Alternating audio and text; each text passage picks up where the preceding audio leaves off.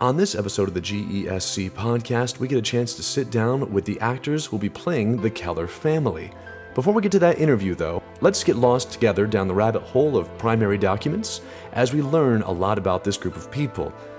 It'll be interesting, and it'll include an article about how to spread manure.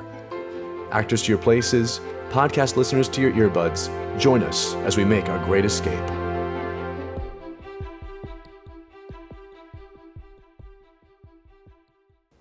The characters we're going to focus on today are Arthur Keller, the father of Helen Keller, his second wife, Kate Adams Keller, that's Helen's mother, and her half-brother, James, who was the product of Arthur's first marriage. Now, Arthur first. Arthur was born in February of 1836, and in November of 1861, he enlisted as a private in the Confederate Army. Now, after the war was over, Captain Keller returned home and he began practicing law. Now, in December of 1874, he purchased the North Alabamian. I believe that's how you pronounce it, because I've never heard that term before. The North Alabamian, and was editor of it for 10 years. Now, this is where I got a little lost down the rabbit hole, and I suggest you join me if you get the chance. Google has archived many issues of all kinds of out-of-print publications, including the North Alabamian. I'm doubling down on that pronunciation. Now, Google has archived issues of this from April and September of 1870. There are 9 issues between March to September of 1871, 4 issues between January and March of 1872, so sadly, none from Captain Keller's time as an editor. The motto of this newspaper was as follows: "Truth crushed to earth shall rise again." Now, this is a line from William Cullen Bryant's poem Battlefield, which he penned in 1839. The line in context of the entire stanza goes as follows: "Truth crushed to earth shall rise again. The eternal years of God are hers. But error, wounded, writhes in pain and dies among his worshippers." If that line sounds familiar to you, and you are not a late 19th century Southern gentleman, that's because Martin Luther King Jr. often used this exact same line in his speeches and sermons. 2 notable examples, of which you can find audio of on the internet, are the sermons given at Temple Israel of Hollywood in 1965 and a speech given at Grosse Pointe High School in March of 1968. Now, looking through these archived issues on Google's database, a few headlines jumped out at me. For instance, how to apply manure, the largest gun in the world, and for clarity's sake, those are 2 separate articles. It had a regular poetry column on its front page, and one article jumped out at me in particular. In the August 10th, 1871 publication, the headline, "Bear It Like a Man," grabbed my attention. In the off chance that you have the opportunity to read it in full, please do, but in the meantime, let me read a little selection for you. "Bear it like a man. There used to be some meaning in this advice. I propose in this year of our Lord 1871 that it be amended after this fashion: bear it like a woman. The papers are full of accounts of men who, having failed in business, or been crossed in love, or having had their shirt bosoms ironed the wrong way, or failing to see the same number of plums in the conjugal pudding that their mothers used to put in, have fled from wives and children into the far unknown, where shirts and puddings are not." As the miracle worker focuses on the strength of very notable women of history, I felt that was just appropriate to share. Now back to the Kellers. Captain Keller was married in November of 1867 to Sarah E. Rosser. Now, she died in March of 1877, leaving him 2 sons, including James, which is a character we'll explore soon. Now, in July of 1878, Captain Keller married Kate Adams, who was 20 years younger than him, it should be noted, and would go on to bear Helen as well as her sister Mildred. Now, Kate is a really fascinating character as well. According to Dorothy Herman, who wrote the biography Helen Keller, A Life, she described Kate thusly: "A tall, statuesque blonde with periwinkle blue eyes and a porcelain complexion. Kate was 20 years younger than her husband, Captain Arthur Henley Keller, with whom she had little in common. A friend once bluntly described Captain Keller as a gentleman farmer who loved to direct rather than work, and a man of limited ideas and ability. Marriage at age 22 to the 42-year-old captain ended Kate's luxurious existence. No longer did she live the carefree life of a pampered Southern lady.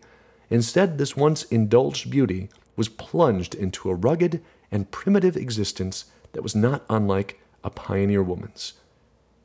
Quite the setup for a family drama, I'd say. So, let's turn things over to our actors and their interview. We're going to hear from Max Hardy, who plays Captain Keller, Alex Curnow, who plays Kate Keller, and Asher Wertheimer, who plays James Keller.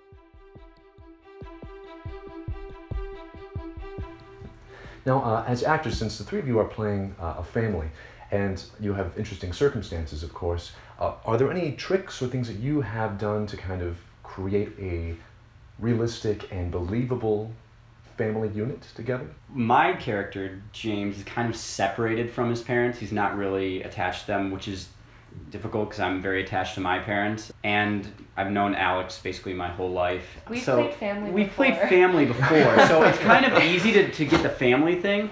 I basically just have to act distant otherwise, so I kind of just can't really be the normal happy family dynamic.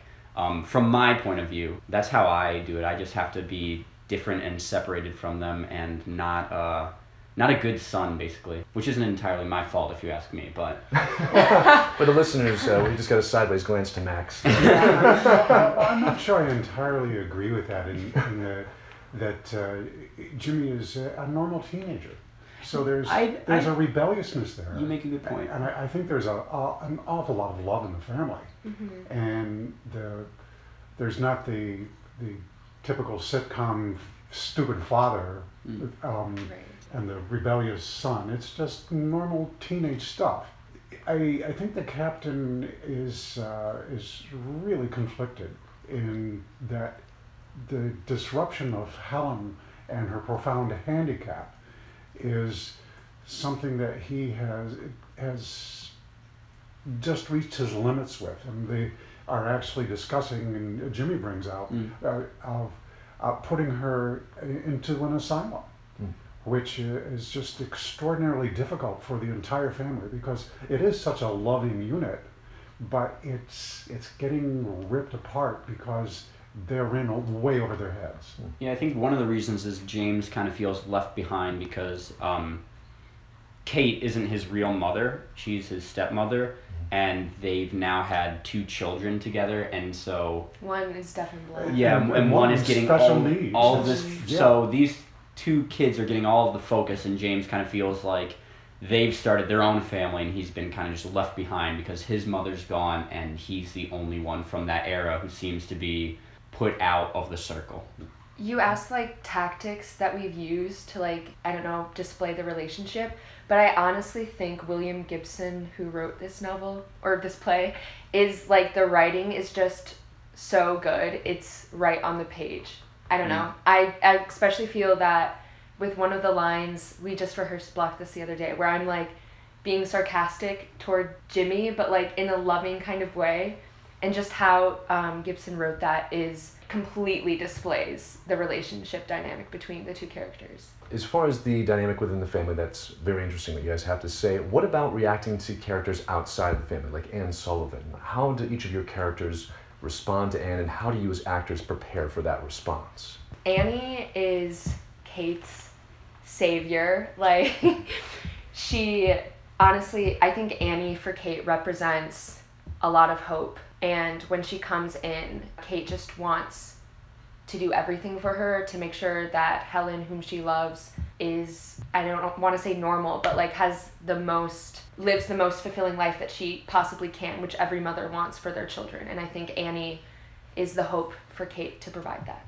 Well, James doesn't really care much for Helen, so James's focus is not whether or not Annie is going to be able to help Helen or let her lead a more normal life. So James isn't bogged down by that concern and that anticipation. So he's kind of more interested by Annie because she's a newcomer, and he kind of just likes to tease her and mess around with her and be sarcastic, which is easy because I'm quite sarcastic myself. But he is Thank you, John Sherwood. Yes. But he basically just is having fun with Annie because she's someone new and someone now that isn't right away tired of his crap, but she gets there pretty quickly. So he just kind of has fun. Yeah, I think the captain is utterly dismayed by it.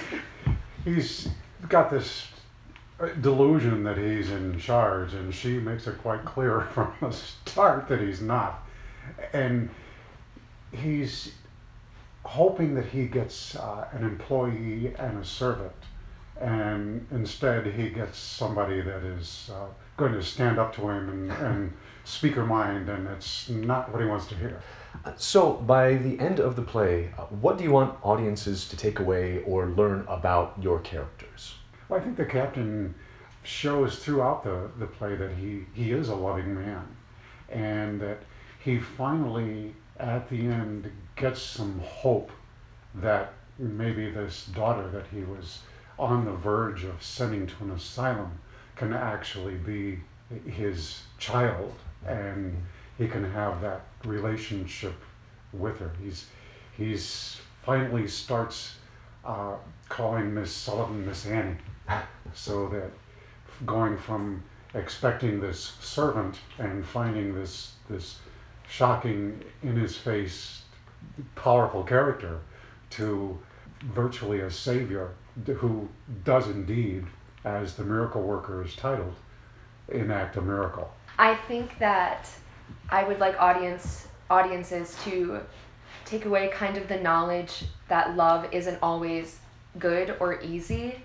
I think Kate really struggles with how she loves Helen and other characters in the play, and how bad, I guess, that her love can be, and it's toxic, I guess, some ways that she loves Helen. And I think I would like audiences to take away a better idea about love and how they can love other people in their lives and re-examine the relationships with who they love. And that love can be painful. Yeah. I think it might be. It's not. It's not rainbows and butterflies. Yeah, there's like, I think there's a huge romanticism behind being in love, like in the media, and Kate's character really shows like love is hard. And yeah, I just would really hope that audiences can kind of see that. Also, it would comfort them, because I think everyone has experienced love being hard, and maybe they'll feel less alone. I think James, to piggyback off of that, I think his main point is that it's also a group effort. Like, James wants the captain to come to him and be his father, but he doesn't want to put in any of the work to be his son. So I think that the main thing to get from James is that it's not just you do this for me, it's I'm going to do this for you too. It's a two-way street. I think that's basically the idea that that should be taken away from James's character. Thank you all very much for joining us for this episode of the GESC podcast. Thanks again to Alex, to Asher, and to Max, and we're looking forward to the production. Thanks, guys. Thank you. Thank you. Thank you. A fantastic group of actors. Sitting there and speaking to them, it was amazing to see how the three of them would work together, speak together, share ideas, and then build off of each other. I'm sure you felt it too. I am absolutely sold on the believability of the three of them as a family unit. And if you want to come out and see the Keller family in action, we invite you to join us at The Great Escape. We will be presenting The Miracle Worker from July 20th through the 30th. Remember, the 20th is a Thursday. We have so much good content to share that we have to start on Thursday. The weekend cannot wait. For more details about the show or The Great Escape, please visit our Facebook page, give us a like and a share while you're there, and please visit greatescapestagecompany.com. I'd like to thank Max, Alex, and Asher one more time for their interview. Special thanks to Kyle Booth for composing our music. Join us next time as we explore more about The Miracle Worker. I am Antonio Barroso. Thank you so much for joining us.